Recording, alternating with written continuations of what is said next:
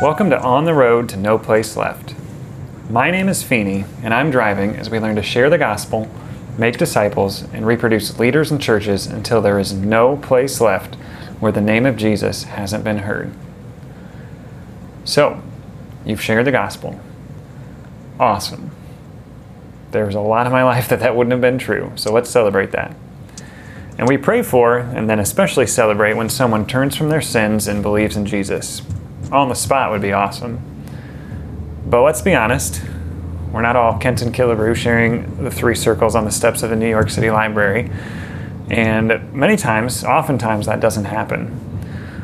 Many times we get a yellow light response, as Matt talked about in the last episode. We get I'll hear you more about this. Well, what do you do then? We need to help people discover truth from God's Word and encourage them to obey what they learn. This is what that would sound like. Hey, this has been a really great conversation. Would you want to look at a story about Jesus in the Bible sometime to better understand him? My guest on the road today is Steve Parlato, and he does a great job sharing how you can help disciples and seekers discover truth from God's Word and then obey it.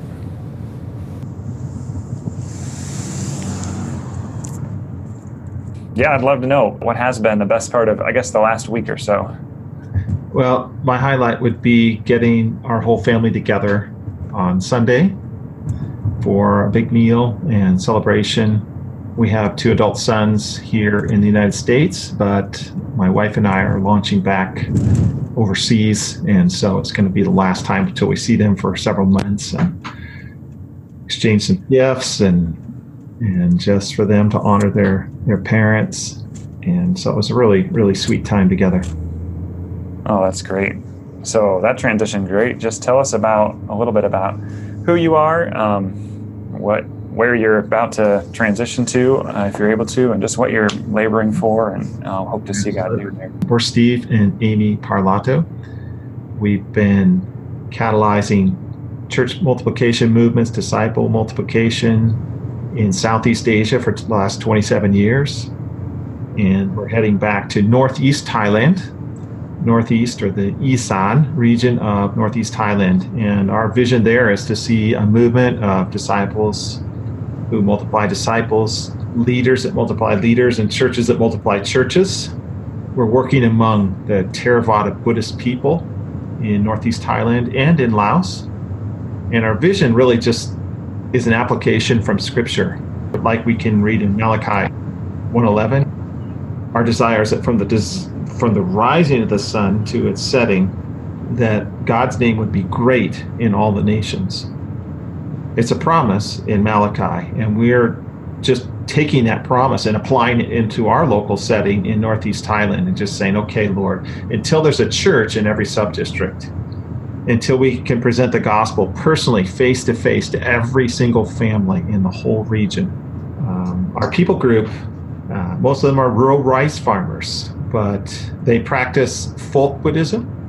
So by folk Buddhism, we mean it's syncretized, okay? It's a mix. It's a mix of Buddhist philosophy, Thai animistic practices, and Hindu culture, Hindu practices as well. Is there any significant, just even Christians following Jesus or even Christian syncretism there, or is it pretty much completely removed from any sort of Christian religion? Buddhism is definitely not synchronized with Christianity. We need to be on our guard that Christians from a Buddhist background don't themselves start syncretizing or hanging on to animistic beliefs. In some sense, discipleship is really taking people from a folk Buddhist background and walking them step by step towards Jesus. Yeah, well, let's just jump there then. What do you guys use? Is there a process you use to kind of see that happen? Well, our key process is really what we could call 3/3 group process. By 3/3, that means the discipleship meeting time is divided into 3 equal chunks of time. You split the time into 3 30-minute sections or 3 40-minute sections. And in the first section, we're looking back. Okay, how did you obey last week? How was your last week? So we connect with one another. We connect with God through worship, and then we check in on how did we obey. Then the middle third is really looking up. Okay, we give a vision cast. Why are we doing this? What is our purpose as a group? What is God's big purpose as a God in the world? Which is that all might know, which is the fulfillment of the Great Commission. Then we get into a participatory Bible study time, and I'll talk about that a little bit more. The last third is coming up with specific action steps that people can live out and to have some time to practice. And this is an opportunity for the leader to see what do the members of the group understand? Where are they struggling? And gives the members of the group a chance to practice anything they need to practice in order to be better disciple makers. That's the makeup of these 3/3. We look back, we look up to God for a new lesson, we look forward in making plans and preparing ourselves for being a good disciple maker in the coming week. So the 3/3 process was first described as a training for trainers group, or T, and then the number 4T, T4T group, which is written up in a book by Steve Smith and Ying Kai called T4T, a discipleship re-revolution. It's really an obedience-oriented disciple-making group. I would just love to hear more on just that piece of helping people discover God's truth for themselves. Middle third, it's where you've got a leader who's going to ask a standard set of questions rather than a unique set of questions for every single verse in the Bible, or every section, or every narrative piece in the Bible, and we come up with specialty questions, just for Colossians chapter 1, and another set of specialty questions for Colossians 2. And the reason we pick a standard question set is for multiplicability of the leaders. We found with the simple set of questions, we can get into very deep and rich theological conversation about the passage. Some of the things we're learning, and so some of those questions, like in the 3/3 group, we start out, we'll read the passage or tell it orally, read it through very carefully, and we'll say, what do you like about the passage? What do you not like or not understand about the passage? Now, those two questions leave the theologians cold. They think, oh, that's not deep enough. Let's just scrap those two. But I can tell you from real experience, those questions are very valuable time so that the leader especially, but everyone in the group, can know where everyone is at. What did they hear? What are they thinking when they just read that passage? It is not good to assume that they just understand what the passage means, okay? And so you've got to have a feedback loop. And so when you say, what do you like about the passage? What grabbed your attention through that passage? You immediately know where they went to. And, of course, what they missed. You're going to hear all sorts of crazy stuff brought up. They might start talking about things that are totally off topic. You need to know that as a leader, in order that you bring them from this point where they're at back to, what does this actually say? Okay, so what did you not understand? And a lot of people don't want to say, unless you've got good trust in the group. They'll just keep that to themselves. What do you not understand? Well, I understand everything. Well, great. Now let me ask you, what does the Son of Man mean? Yeah, well, maybe there is something in there I didn't quite get. You're starting to get people to open up and talk. Those are also questions that work really well with non-believers or seekers, and you want to get them talking and participating. Then we read the scripture again, and we'll ask the next two questions. What does the passage teach us about God, his nature, his purposes, his goals? What's God like? And then the next question is, what does this passage teach us about people, humanity? What are people's needs and wants, problems, issues from this scripture, from this passage? Then the hardest question comes, which is, based on everything we've discussed, what will you do with this passage? How will you apply it in your life? So the most open-ended way to do that is, based on this scripture, what will you do with it? Now we can narrow that back in, and with some cultures and some settings, that's really important, where we break it down and say, is there a command to follow? Is there an example to follow? Is there an example to avoid? Is there a prohibition that we need to observe? And then who will you share the story with? Who will you train in the coming week to be a disciple? And so you kind of size up your group. Can you just ask the open-ended question and they come up with good action steps, or do you need to break it down? What are we learning about doing this stuff is, I've been leading 3/3 groups according to a 3/3 or T for T format since 2009. I don't know how many dozens of groups I've led. We're getting a pretty good feel for how this stuff works. We've had some groups together for over 2 years running. First principle I learned is let the scripture answer the question.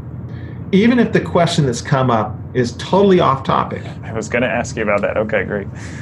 And there's always going to be people that just bring up something out of the clear blue. But you know what? That's really that's what they're dealing with. Yeah. They're not about good exegesis. They didn't come at it that way. They just came like, I got this messed up problem and I want God to help me, so help me. So when you say let the scripture answer, do you mean that passage you're looking at today? Or do you try to say, hey, you can find an answer to that in Mark 7 or something? So you let scripture be at the center, not yourself. Be the center of authority and give you the answer. We try to stick to just what's in the passage for that day. Okay, someone brings up a question about divorce, but the passage we're looking about has nothing to do with that. Right. I would say that's a really interesting subject that the Bible has things to say about. Can we talk about that another time? So there's a discipline to say, what does this passage teach us? Not what do we wish it would teach us. Right. Some people say, well, I asked the questions and they gave crazy answers, so I'm just going to teach from now on. Right. Okay, I need to just tell them what the passage says so we don't waste time. But we have to remember the point of this group is to disciple them.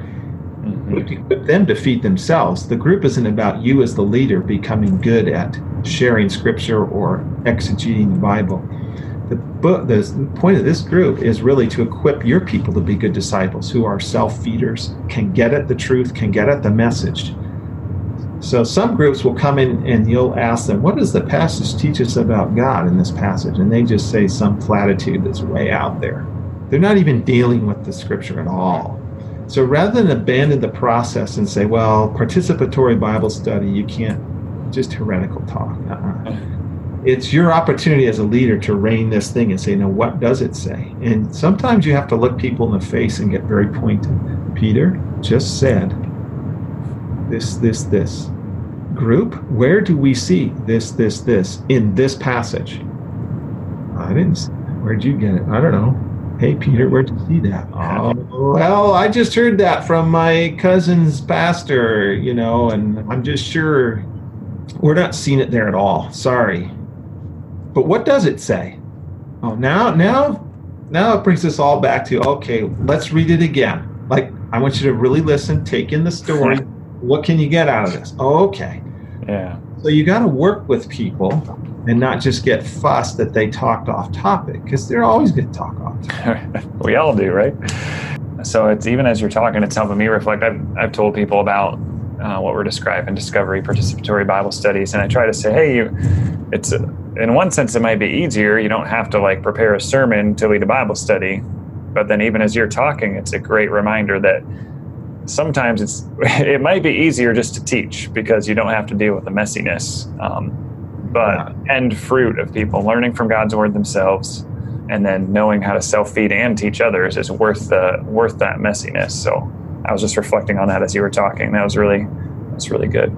That's right. That's exactly the point. It's the difficulty in leading a participatory discovery Bible process that focuses on obedience is managing people.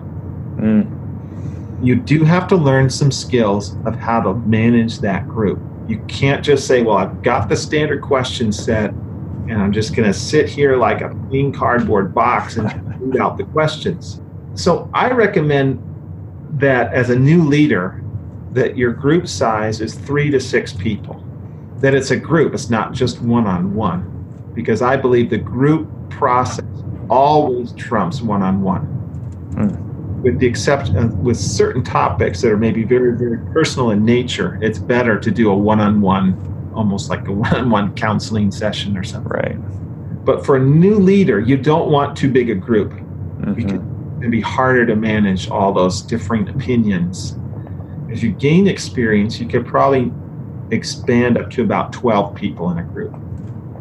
If you go beyond that, participation goes way down, and you need to start introducing other techniques for managing the group.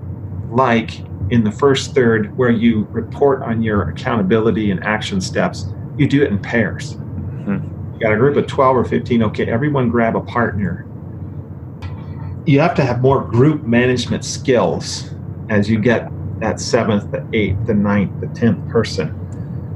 I've managed groups up to 30. It's nuts. It is just, you might as well just start giving sermons, but you gotta multiply leaders and keep the group size manageable. Yeah.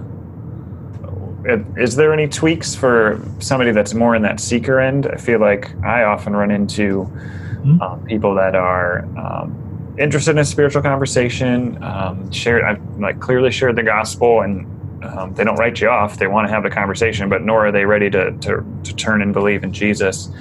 And then I've had people accept. Sometimes I'm surprised when I say, "Hey, would you want to look at some stories in the Bible just to discover some truth for yourself?" And it's always surprising to me who God has says yes, because sometimes you're like, you really do? You're surprised. But any tweaks when you have somebody that's more in that seeker, they don't really fully believe the Bible, but they're interested in learning from it? There are a few things to tweak.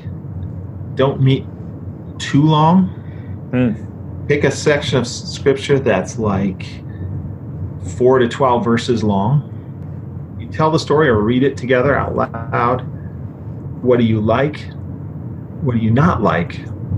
Non-believers they love that question. What do you know? Gosh, they never let us do that in church. I hate it. Well, come on, just lay it out. What do you hate? What's disgusting? What's awful? Tell me about it, okay? Where are you at? What do you not understand? Then you say, tell me, who's Jesus? Who do you identify with in the story? Okay, that's a little bit of a tweak. Well, I kind of identify with the 4 friends who carried the paralytic in. No, I think I feel like the paralytic. My life's just a train wreck. No, I feel like those Pharisee guys that are sitting there judging Jesus. Then you say, if this was true, how would you need to change your life? So the action step, there's a question that's like the action step. If this passage was true. And so we're pushing for a specific application and them taking one step of obedience. Could you try that out in your next week? What would that look like if you were to actually walk that out in your next week? And they may or may not do that. But the fact that we've had that kind of challenging question to them, there's a good chance that they will take some steps. And I know if they take steps of obedience towards Scripture, Jesus is going to start showing up in their life, and things are going to start happening, and they're going to say, you wouldn't believe it, but I actually did that stuff, and what a difference it made. That's like checking in on your obedience step.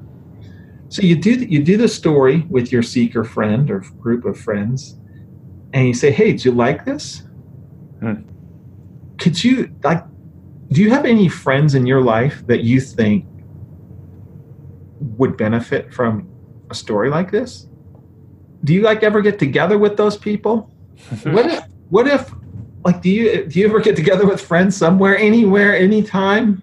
We do pick up softball every, Saturday morning down at the park. Okay, whatever it is, great. Ask them if they would like to hear another story like this. And I would come to you, get your group together, and I would come, and we would just have a conversation just like we just had, where I'll bring forth a Bible story, and we'll pick it apart, and we're going to say, if this was truth, what would it look like? What would people's lives look like if they walked it out? What would your life have to change in order to walk this out? And so what you're doing is you're beginning to gather the group. You're asking people to obey. Even before, they make no decisions about this. There's still 70 100% sure it's not true, or they're hoping maybe it's true, but they're not too sure about it. And those are some of the tweaks. And so you don't say, hey, can we get together for the next 6 weeks? It's just like, could you get some friends together and we'll just do this one more time, see how it goes? Let's say they do. You've now got your first marker that very well this person may be a person of peace. They're able to gather people. They're so hungry and interested in the truth, they're actually going to put themselves forward with their friends and say, I'm getting something really cool out of this. Why don't you guys come and listen? That's the person you want to pour into. If they say, oh, no way, I could never get anyone together, you still say, okay, great, would you like to do this again? When can I meet you next? And you pursue it. And if after the second time you've met, they're starting to send text messages, I'm so busy. Yeah, that was great, but I'm kind of moving on. Or they're even more bold and just say, forget it. Okay, you got your message. Right. But you've let the Bible do the filtering. You let the gospel filter for interest. That's really important. And that word works on their heart, and you see, is there a spiritual pulse? Is the Holy Spirit already working in this person? If it's a yes, you pursue them. If it's yes, and they can get a group together, cancel your appointments, go to that. You need to be there. Yeah. But do you have any stories that just jump to mind, whether that's in your current context or it can be from the past, where you just saw a story of how God really used that to help people follow him? When I went to Thailand in 2016, I started 3 of these groups with believers. And I explained to them up front that this was an obedience-oriented disciple-making group, just to describe. And we're going to expect you to actually do things. We're not going to tell you what to do, but the Scripture will tell you what to do, and you need to obey it. So anyone who wants to be a disciple who obeys Jesus, this is the group for you. And so the first week we had 16 people come. Each group, 16, 3 groups of 16. Wow, it's huge. And most of them came the next week. And I started into the accountability part. What did you do to obey? And people are, taken aback, like, oh my goodness, we're not going to do theological talk and learn the Bible. I said, nope, this is not a learn the Bible group. That's not the goal. It's a live the Bible group, okay? And they didn't say anything, but the third week there was 8 people there. Total or per group? Total. No, per group. 8 per group. Okay. So from 16 down to 8 times 3 groups, okay? And so that didn't surprise me. And that week, the people that were there had testimonies of how they obeyed. But not all. Maybe 1 or 2 people out of the 8 had a good story. But now there was some excitement, and everyone made good action steps. And more people started to obey. It wasn't till the 8th week that everyone kind of understood the routine. They realized it's about living this out. But I realized it took about 8 weeks till everyone was kind of in the rhythm of actually crafting an obedience action step and doing it. Then in one of the groups, after about 6 months of doing this, a couple people said, well, when is the class over? And I realized the mentality was, whatever comes along in church, it's for 8 weeks or 6 weeks, and then it's over. Like, when is the curriculum done? And I said, well, the curriculum is the entire Bible, and it's done when you die. Being a disciple, following Jesus is finished when you are finished with your life. And the people who asked that question then left. The group shrinks a little more. At that point, we had spawned daughter groups. So that started downstream group. And the downstream groups were like 3 people or 4 people in a group, but there was 2 of them, 2 groups like that. And I thought, okay, that's really good. And they had a little bit of trouble getting those groups started. And so they just quit going. And after a few weeks, it's like nobody was obeying. And I realized, wow, we're at another phase here.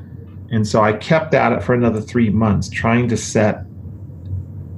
have my life set an example, okay? That we're not just going to get weary at obeying Jesus. We're not just going to obey Jesus for the duration of the class and then we kick back. But no one was obeying. And so I ended up closing that group altogether. I just met with the people and I said, look, this is about obeying and you guys are clearly not obeying. And every week we come here and you have excuses why you never did stuff. Even goals you set 3 months ago, you still haven't even found time to do them in 3 months. And I said, I can't lead a group where we just say, yes, you're Lord, Lord, but you don't obey. I started the 3 groups. 2 of them ended up getting shut down for lack of obedience. But even during the 6 or 8 months that they were obedient, they saw fruit. The 3rd group has continued on, but I've transitioned out. We work through a process where we train up leaders. We model, we assist them, we watch them, and then we leave, right? The mall process. And so we're always mauling up leaders. And so this 3rd group has been faithful, consistently faithful. They've now been meeting for over 2 years. Pretty much everyone in the group has downstream or multiple downstream groups that they're leading. I love hearing that, and I think we all need to be reminded of that it's not all success stories. There is a bunch of sweat equity involved. Yep. Yeah. A lot of people I coach say, well, we're looking for people of peace. Haven't found one. And yeah, they're not just growing on trees, friends. Right. I don't know your context, but you have to look possibly a long time. So people ask me, well, how long till you find the person of peace? And I say, well, it'll be somewhere between about 5 minutes and 2 years. Or do you have to develop the person of peace? Well, we develop everybody, but right. They are or they're not, okay? You're not going to put their life together and they'll become a person of peace. That's a misunderstanding of the term. They're wired that way already. They're positioned in their family and social network as a leader already. You're not going to create that through some discipleship process. But the harvest is plentiful. And our job is to look for it and to divinely ask God, lead me to where you're working. And then you go. Now, how long does that take? I have no idea. But don't give up, friends. This was a Field 3 episode that answered the question, how do we help new disciples follow Jesus? But as you heard, it can bleed back into Field 2 to help us point seekers to the gospel through a discovery-based Bible study.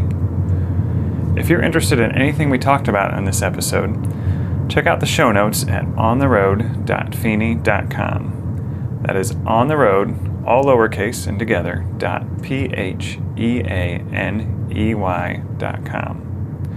You've probably thought, oh, I'll check out those show notes sometime. Well, this is the time to actually do it, as Steve sent me a few documents with permission to share them. There's a great document with tips for leaders on how to effectively lead a group, as well as a couple of different story sets.